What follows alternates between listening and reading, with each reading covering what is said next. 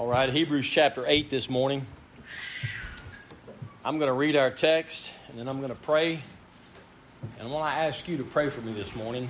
I'm going to do something that I think I've done one other time, and that's preach without notes. And so I pray that y'all would ask the Lord to help me with that. We'll see how it goes in the live action here. Hebrews chapter 8, let's read verses 1 through 6. Now the things which we have spoken, this is the sum. We have such an high priest who is set on the right hand of the throne of the majesty in the heavens, a minister of the sanctuary and of the true tabernacle, which the Lord pitched and not man. For every high priest is ordained to offer gifts and sacrifices, wherefore it is of necessity that this man have somewhat also to offer. For if he were on earth, he should not be a priest, seeing that there are priests that offer gifts according to the law, who serve unto the example and shadow of heavenly things, as Moses was admonished of God when he was about to make the tabernacle. For see, saith he, that thou make all things according to the pattern showed to thee in the mount. But now hath he obtained a more excellent ministry, by how much also he is the mediator of a better covenant, which was established upon better promises. Let's pray. Father, my request is quite simple this morning.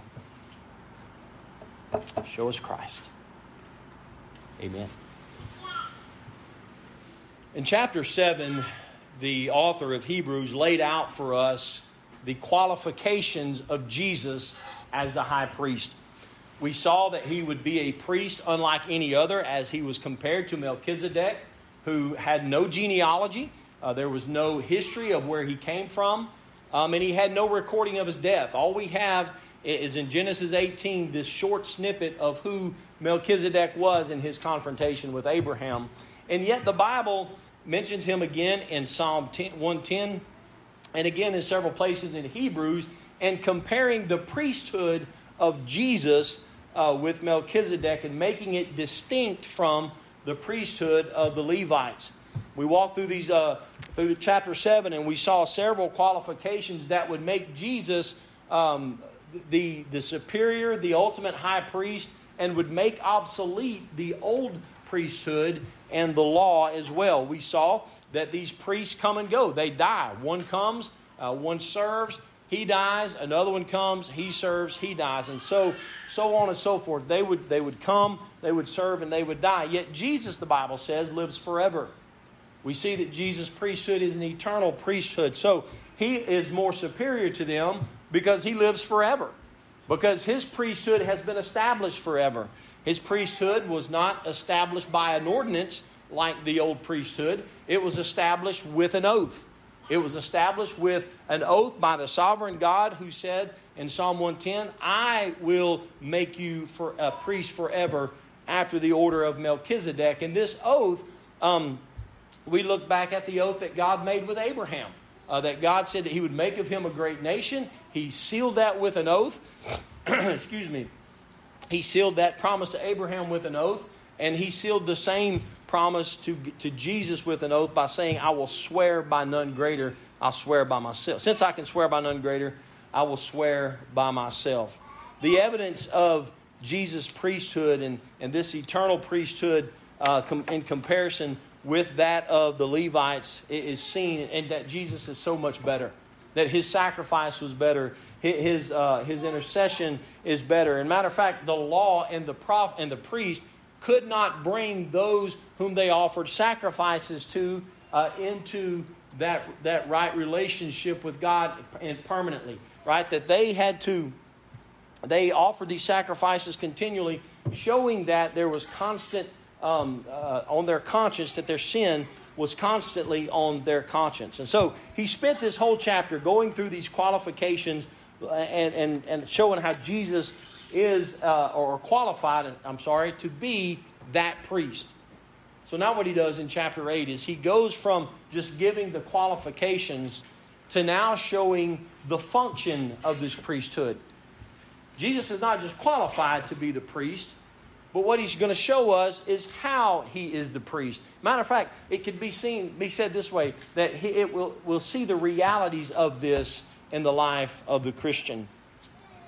My outline is quite simple. If you've got your bulletin, you want to write this down, there are 3 primary points.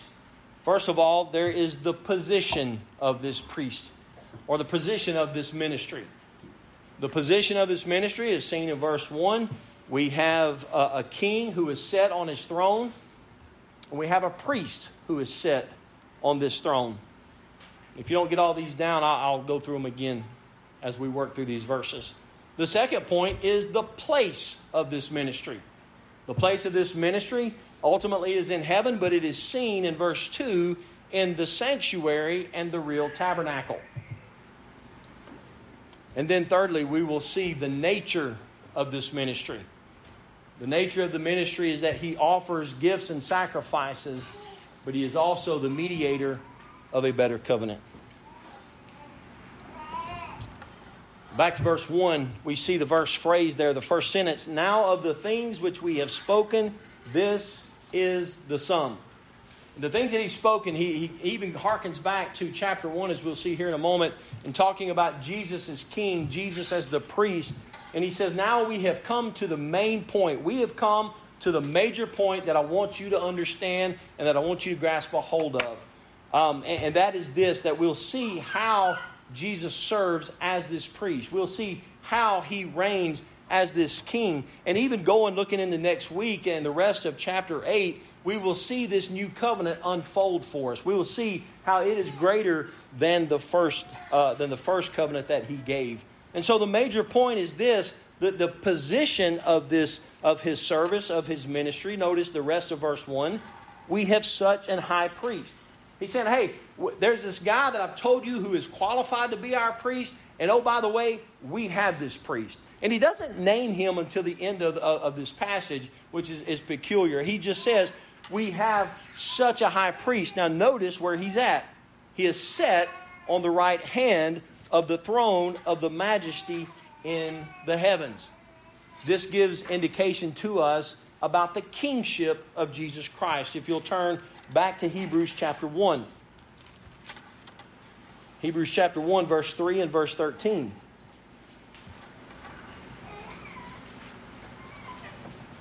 As the author has begun to lay out in Hebrews that he's greater than the prophets, God has finally spoke through him, who being the brightness of his glory and the express image of his person, and upholding all things by the word of his power, when he had by himself purged our sins, sat down on the right hand of the majesty on high. Notice his position is that he's seated. He's not standing as a king in relation to a king. He's not standing. He's not cowering in the corner as though his kingdom is being plundered. He has not abdicated his throne as a threat to his life and self-preservation. Notice he is seated. He is not running. He's not pacing around his throne thinking that, oh no, what am I going to do? My plan is not working. He's seated. He is seated as a sovereign. Matter of fact, in the old times, when someone was seated, it was a position of honor, of dignity. As a matter of fact, in the New Testament, in the early New Testament, teachers didn't stand before people, they sat. The people who would hear them, the congregation, would stand to hear the word of God. And the teacher sat as a place of honor, as a place of authority, as a place of dignity. So Jesus serving, and by the way, his other likeness to Melchizedek is this, that Melchizedek served as a king priest. Jesus serves as a king priest. And another office that he fulfills, as we'll see later, is as prophet as well, one of those Old Testament offices. So we see this king who is seated. His position is that he's seated. He is sovereignly in control. His kingdom has not been plundered. His kingdom is going forward as in power, as he has decreed, as he has declared. He is seated as the sovereign who rules over all things. We saw in chapter 1 of verse 3 that he is upholding all things by the word of his power. Now look at verse 13 of chapter 1 as well. But to which of the angels said he at any time, sit on my right hand until I make thine enemies thy footstool? The place of Jesus is next to the Father on the throne. This is the King of glory, folks. This is the King of glory that we have been summoned to worship this morning. That he is sovereignly holding all things, by this whole world, by the power of his hand. By the power of his word. That he is not afraid that anything will not work out according to him. This is seen as his kingdom marches forward. Look over at John 17. Something that we've been looking through and looking at in John 17, this high priestly prayer. Look at verse 2. Jesus is asking the Father to glorify him because he has fulfilled the will of the Father, and that will is seen in verse 2. As thou hast given him power over all flesh, that he should give eternal life to as many as thou hast given him. God's gospel, Jesus' gospel, does not return void to him. His word does not return void. It goes forward and it accomplishes exactly what he wants it to accomplish. And so we preach the gospel, we preach the word, and he does the work. But not only is he seated as a king, he is seated as the priest. Look at the beginning there of verse, at the end, who is set on the right hand of the throne of the majesty in the heavens. Now, we know that he's talking about the priesthood. That's what's explicit in this text. And so we see this priest who is seated next to the Father. Now, take this into consideration. If you go to Leviticus 8 through 10, you will see the offerings and all the service of the priest, that they were constantly busy. They was constantly doing things. You think about the Day of Atonement. Every year they had to offer, the high priest had to offer a sacrifice for himself, and he had to offer a sacrifice for the people. And that was perpetual. It was continued on and on and on until Jesus came. And so there was always this busyness, all this activity. They were doing things. They were making offerings. They had all these things they had to do. Each had a responsibility. And yet we see our priest, our high priest, who is seated at the right hand of the Father. Why? Because his work has been finished. His work has been accomplished. He has accomplished all that he has desired to accomplish. There's no more work to be done. Look at Colossians chapter 3. Turn to Colossians chapter 3. There's no more sacrifice to be offered. There's no more work to be done. If you then be risen with Christ, seek the things which are above, where Christ sitteth on the right hand of God. We see his position of power, his position of authority, his position of prestige, his position of dignity, his position of service. There's something unique about this king priest that we know as Jesus, is that he serves his people. He serves his people. He serves us through as a priest, through answering our prayers, through praying for us as well. John 17, it's the high priestly prayer. It's called. That he prays for his people. He prays for our sanctification.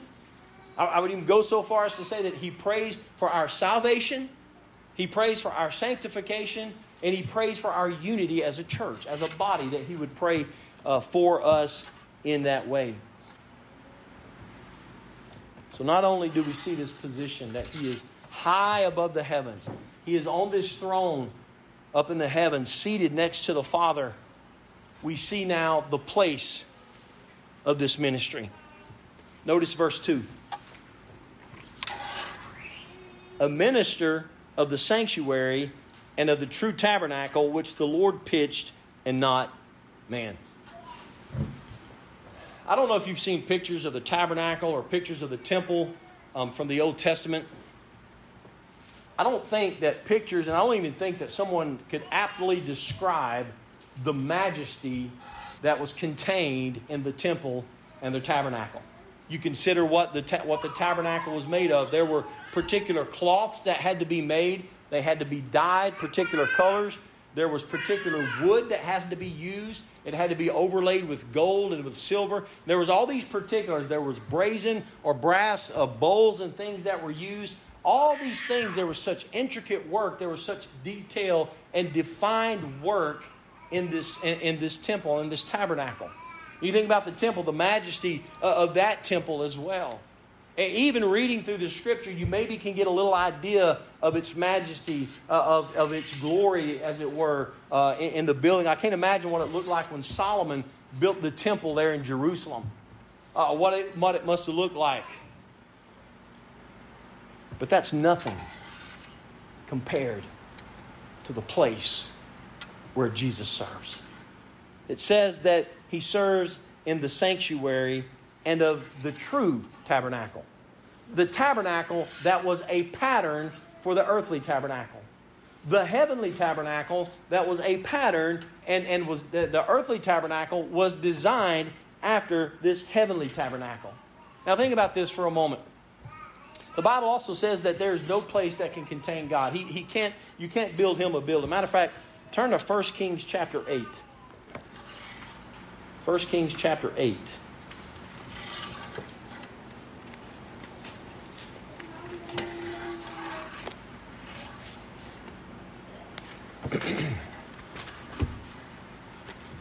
Verse 27.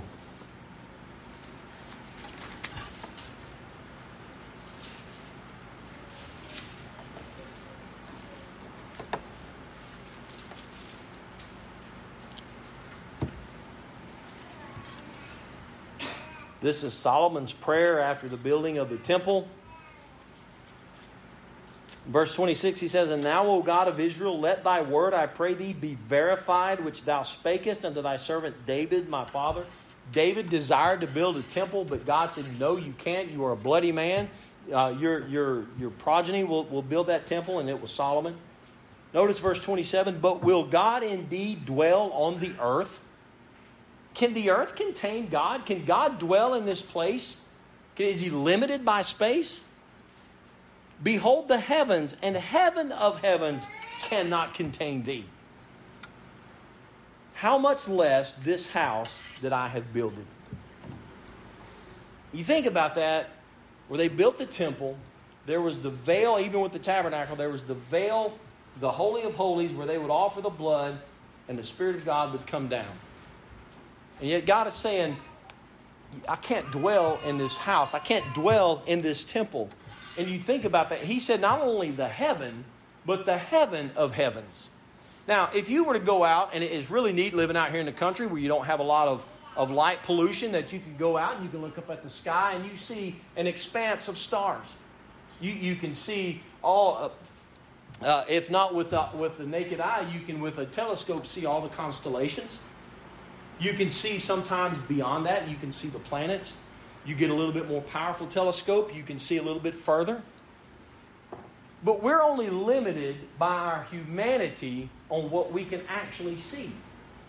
Right? We live in this universe. We've got this galaxy that we live in, and that's what we know. We can see that. What we cannot see is far beyond that. You think about that, like, it's hard for us to fathom infinity, right? Now, we look up, and we can see high above the sky, right? We can see high above our head. But did you know the sky goes beyond our galaxy? Did you know the sky goes beyond that? The heaven of heavens, the expanse above all that we know. This is the place of His ministry. This is the place where this King of glory is ruling from at this moment. My nephew a couple weeks ago preached a message on the bigness of God. We need to understand the bigness of God, how big our God is. Hey, He cannot be fathomed with our finite minds. Hey, He cannot be anticipated with even by the smartest people in the world. And yet He has condescended to us and given us His word that we might have an understanding of who He is. You think about the majesty of the tabernacle and think about the majesty of the temple. How much more majestic is heaven going to be than what has been given to us in those tabernacle and temple? We kind of sing, we sing about a mansion over the hilltop. Folks, I don't know that we're going to be enthralled with that. Talk about streets of gold. It's going to be far more than we can even imagine. I don't think our minds are ready for us to understand what we are going to see. Matter of fact, Paul said that we can't understand the things that God has prepared for us. This is the priest This is the king of which this author is speaking of. He said that he serves in the place of the true tabernacle, that which the earthly was designed after. Look down at verse 5. Who serve unto the example and shadow of heavenly things. That's talking about the previous verse. But look what he says. As Moses was admonished of God when he was about to make the tabernacle, for see, saith he, that thou make all things according to the pattern showed thee in the mount. I don't think I'm going too far when I say this, but the pattern that we saw, or that they built the tabernacle after, is the pattern for which we'll see in heaven. That's the true tabernacle. That's the true temple. And I don't think that we can even begin to fathom what we are going to see when we stand with Jesus face to face. That kind of makes me want to go a little bit sooner, right? I mean, thinking about these things, there's anticipation about this. But he serves, his place, he serves in the sanctuary and the true tabernacle. Now to our third point.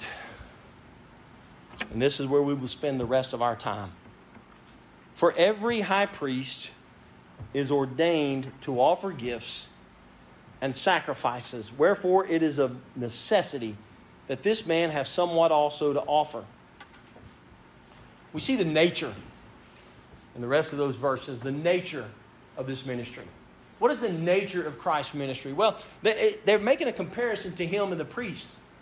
Now, those priests were ordained by God to offer gifts, right? And you look in, I didn't take a lot of time to look through that, but there's offerings and things that the people had to bring, that the priests had to offer. There were sacrifices that had to be made.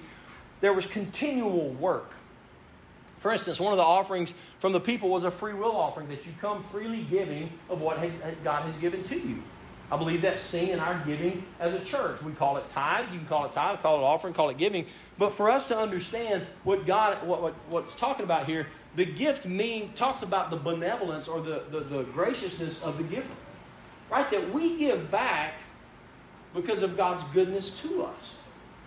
If anyone here today and is giving begrudgingly, thinking that they have to do it, stop. Or repent of your sin. We get to give to God. God has graciously bestowed gifts upon us. We get to give back to Him. It shows our gratitude towards Him for what He has done. It shows how thankful we are for Him for what He has done. But there was these offerings, these sacrifices. You think about the sacrifice of the Lamb on Atonement Day that I mentioned. It was in their ordinance that they must offer these things. But notice what it says. That this man has somewhat also to offer. What did Jesus have to offer? What were the gifts that he... Well, let me tell you this first. The gifts that he gave through his sacrifice are grace and faith and repentance. Those are gifts from God. Those are distinct gifts from God. You see the first two in Ephesians 2:8 and 9. And there's a passage in I think it's in Timothy, that talks about repentance being a gift, that God would peradventure give or grant repentance. So we see that as a gift as well. Understand that if you have come to Christ by faith, through His grace, or by grace through faith, those are gifts from God. Those are gifts to be thankful for. We ought to constantly be thanking God for our salvation. But what did Jesus offer? Well, if you'll look over at verse 27 in chapter 7, talking about the priest offering these daily sacrifices, speaking of Jesus as a high priest, He doesn't need, who needeth not daily as those high priests to offer up sacrifice, first for His own sins and then for the people's. That wasn't the way it worked with Jesus. Notice this. For the people, for this He did once when He offered up Himself. What has Jesus offered? He's offered Himself. He's given of Himself. Way back in eternity past, there was a covenant made between the Father and the Son that He would become the Lamb who would be slain for the sin of men. God did not force that upon Him. Jesus willingly gave of Himself. You think about what was happening on the cross, that He was taken by force, arrested, But they did not throw him down. They didn't have to throw him down on the cross like some common thief. He said, I'll lay my life down for the sheep. That Jesus would willingly lay himself down, that he would give of himself. Secondly, he has given of his blood. Look at chapter 9, verse 12.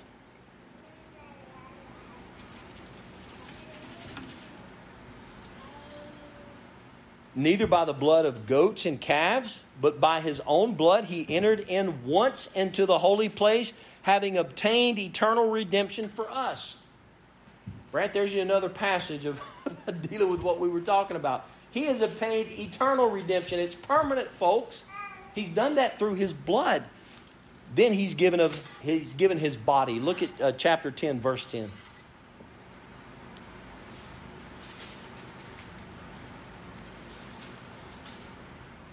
By the which will we are sanctified through the offering of the body of Jesus Christ, once for all. So his gifts are grace, faith, repentance, his sacrifice. And look, that kind of sums, grace, faith, and repentance kind of sums up all of his gifts. He's benevolent to us. If you haven't seen the benevolence of God this week, the grace of God this week daily in your life, ask him to show it to you. He will. But he's given of his body. We see his sacrifice. We see that he has laid down his life. Notice verse 4. Now, we look at that and we see how Jesus sacrificed himself, and that shows us how we must live for him. We ought to live with gratitude for what he has done for us. But we also ought to sacrifice our life for the furtherance of the gospel. And look, when I say sacrifice, I didn't mean it. That doesn't necessarily mean we're going to have to die. We're going to have to die to self. We're going to have to die to that old man. We're going to have to die to that old way. We're going to have to die to those old sins. We're going to have to die to those sins daily. But sacrificing ourselves for the sake of Christ. What does it look like? God, your will be done, not mine. I want to submit my will and my agenda to the will of God. It's not that I'm going to have my best life now. It's not that I want everything that I can get now. But God, what would you have for me to do? How would you have me to live my life? Notice verse 5. So we see the nature of his ministry has been sacrificial. That he gave of himself. It's been gracious that he has given us gifts. Or we could call it benevolent. Matter of fact, let's look at one more verse. Ephesians chapter 5, verse 2. In regards to that sacrifice.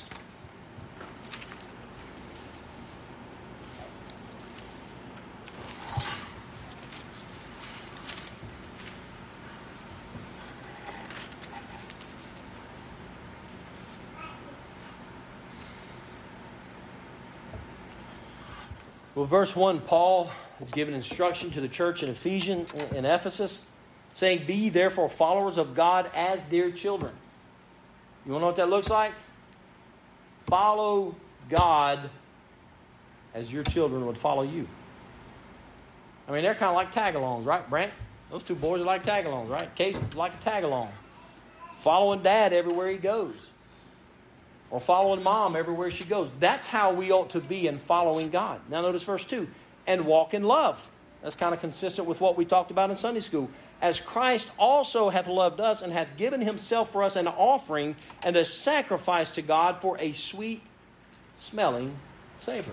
You think about the incense that was outside of the Holy of Holies. That was a sweet savor to God.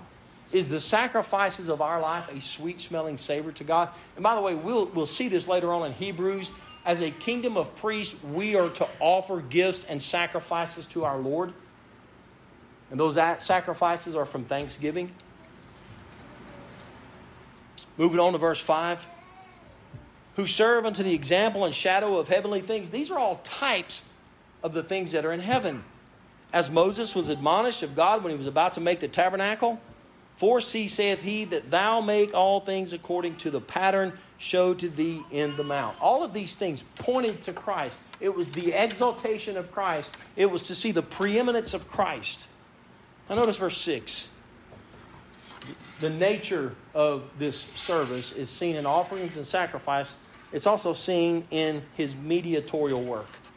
Notice verse 6. But now hath he obtained a more excellent ministry, by how much also he is the mediator of a better covenant, which was established upon better promises. We see his mediatorial work. Now I want you to notice something. In verse 6 he says, but now hath he obtained a more excellent ministry. This word obtained, we saw this, matter of fact, if you'll turn to 2 Peter chapter 1, if you will.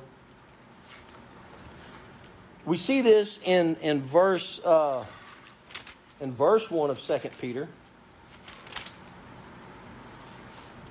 Simon Peter, a servant and an apostle of Jesus Christ, to them that have obtained like precious faith with us through the righteousness of God and our Savior Jesus Christ. This word obtained, behind it, it has the idea of casting lots or by chance. But if you go to Proverbs 16:33, you see that even the casting of lots, even the rolling of the dice, its decision is of God. Now, this speaks to a couple of things. One, in regards to 2 Peter 1, God's sovereignty and our salvation, that God has brought us to the point to hear the gospel and to redeem us. But it speaks also to the work of Jesus Christ. It speaks to God's sovereignty in this declaration, in this decree. Turn to Acts chapter 2. Let me give you a good example of that. I've looked at this before. We've kind of, I've probably even quoted it before. But Acts chapter 2.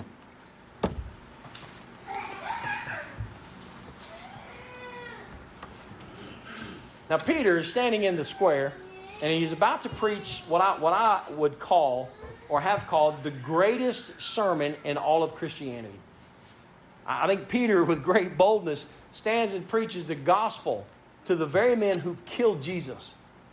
Now this is the same Peter that was impetuous, that would just go off the handle, that we see all sorts of things about Peter in the gospel.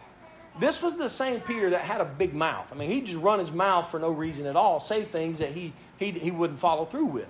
You think about when Jesus was preparing them, that he was about to go to the cross. What did Peter say? Oh, I'm going to follow you all the way, Jesus. I'm going to be with you when you die. Jesus looked at him and said, "You're going to, before the cock crows, you'll deny me 3 times." Peter standing by the fire, cursing like a sailor to prove that he was not a Christian. And then the only one that we see when Jesus is on the cross is John. Everybody else had left Jesus.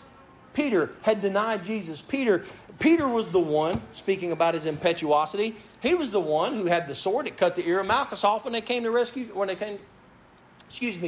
Jesus. And what did Jesus say? First, he picks the ear up, heals it, looks at Peter, and said, "Get behind me, Satan." That's the Peter that we all come to know in the New Testament. But this is a different Peter. This is the difference between the Peter of the Gospels and this Peter, is that this Peter now has the Spirit of God. Jesus told the disciples that I must go away. If I don't, then I can't. Then another Spirit will not come. Another Comforter will not come. Another Comforter meaning one of equal quality. And what the Spirit has done that Jesus could not do in his physical body is indwell every believer. You think about that. Think about the work of salvation by God is a Trinitarian work. There's the work of the Father, work of Jesus, and the work of the Holy Spirit, that He indwells us and He sanctifies us. This is the Peter who now has the Spirit of God upon him. And notice what he does in verse 22. "You men of Israel, hear these words. Jesus of Nazareth, a man approved of God among you by miracles and wonders and signs." If anybody asked who Jesus was, it was kind of a ridiculous question, because God approved of him by miracles and signs. And think about all that he done that the Bible has recorded for us. Healed the sick, healed the lame, healed the blind, raised people from the dead, healed issues of blood. Matter of fact, the Scriptures tell us that the world could not contain the books if they were to be written on the things that Jesus done. Now they saw all these miracles, and it wasn't Jesus doing them, as we see in John, I think it's 14, but it was God through him doing these things. And God was doing those things through Jesus for one purpose: to give approval of who he was, to show the world, this is my son. This is the lamb that has come to be slain. Look what else he says. This leads to this question. How many miracles does it take to heal someone? How many miracles do you need to see before you recognize the gospel of Jesus Christ? Well, folks, I hear of a lot of things going on in some of these so-called miracles, but you know what I'm not hearing of? People being saved. I'm not hearing of people coming to a saving knowledge of the gospel of Jesus Christ. So make no mistake, while God is a miracle-working God, miracles in that nature do not save. He goes on to say, which God did by him in the midst of you, as ye yourselves know. They couldn't deny it. They saw these miracles. Now look at verse 23. Him being delivered by the determinate counsel and foreknowledge of God, you have taken and by wicked hands have crucified and slain. He being delivered by the determinate counsel of God. This was determined and decreed by God before he ever spoke anything into being. This, sometime in eternity past, was determined by God that Jesus would die in this way. Now you say, wait a minute, that might make God a monster. Oh no, it does not make God a monster. See, God can decree something, and he does not cause man to sin to bring that to fruition. If you'll look at chapter 4 of Acts, verse 27 and verse 28. A couple of weeks ago on Wednesday night, I talked about the tension of man's responsibility and God's sovereignty, and we see a great picture of this. We are responsible for our sin. These men who slew Jesus, these men who grabbed Jesus and hung him on that cross, they're responsible for that very act. But that very act was decreed by God for the redemption of man. Look at verse 27 of Acts 4. For of a truth against thy holy child Jesus, whom thou hast anointed, both Herod and Pontius Pilate, with the Gentiles and the people of Israel, were gathered together, for to do whatever thy hand and thy counsel determined before to be done. You know, one thing that God can rely on with humanity is our sinfulness. He can rely on our sinful acts. Now, let me show you another example of this. One more in Acts, chapter 17. By the way, this goes back to verse 1 of our text, in that he is reigning sovereignly over all things. God, unlike us, we put a plan into motion, and what do we say? I hope this works. Right? We plow a field and we plant seed, and what do we say? I hope it rains. Right? Well, God plows the field, God plants seed, and God sends the rain, and God causes the growth. That's the preaching of the gospel. That's the preaching of that's God at work. Now, I realize I'm kind of a little bit off script right here.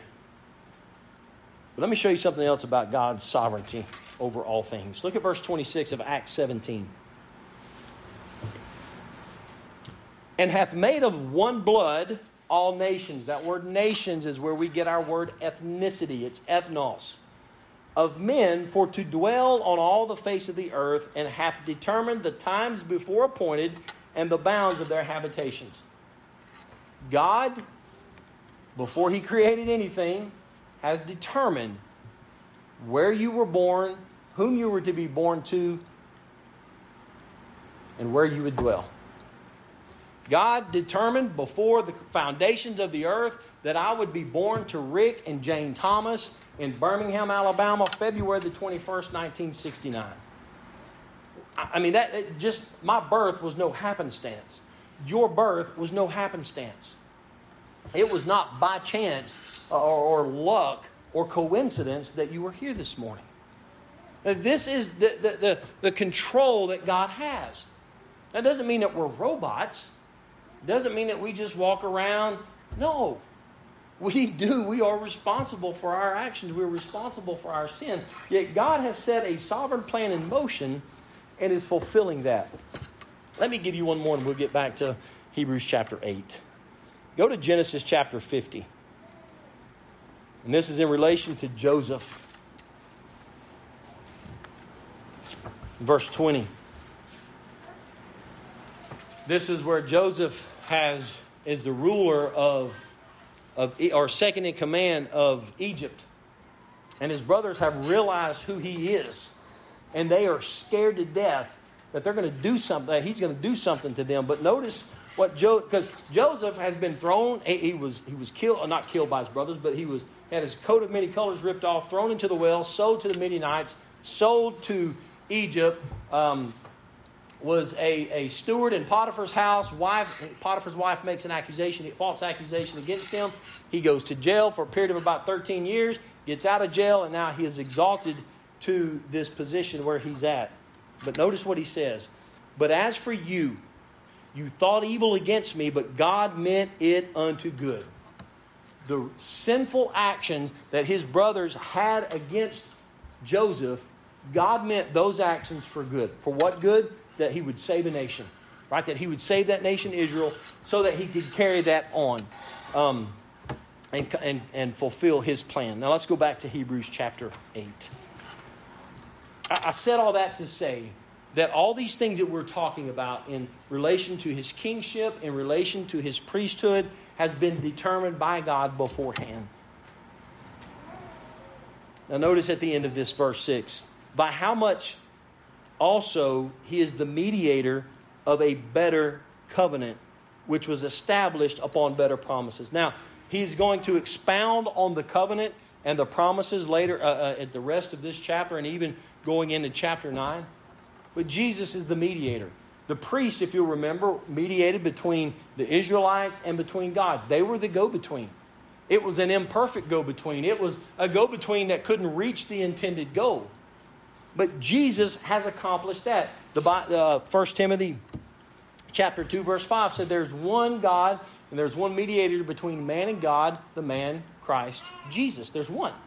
There's not many, there's one. So, when we confess our sin, you don't come to a pastor or to a priest to confess your sin. You can go right to God. You can go right to God, and you have Jesus who is mediating on your behalf. Now, let me give you a couple points of application as I close this morning. So we have a king who is seated on his throne, sovereignly seated on his throne.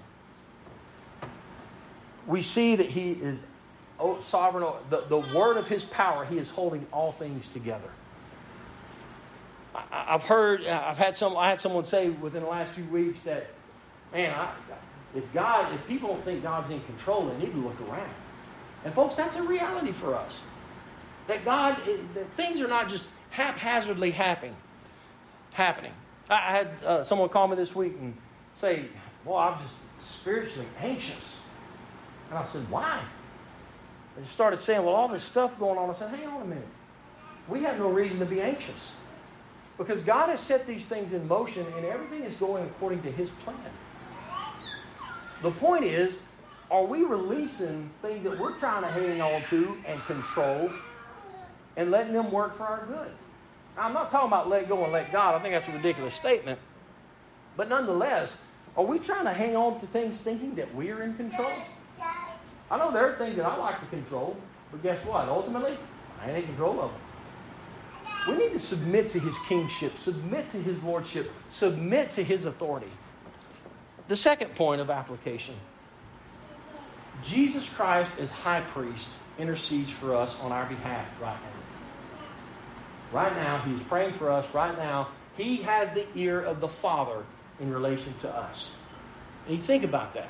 If he is praying for our sanctification and for the unity of the church, should we not be praying for the same thing?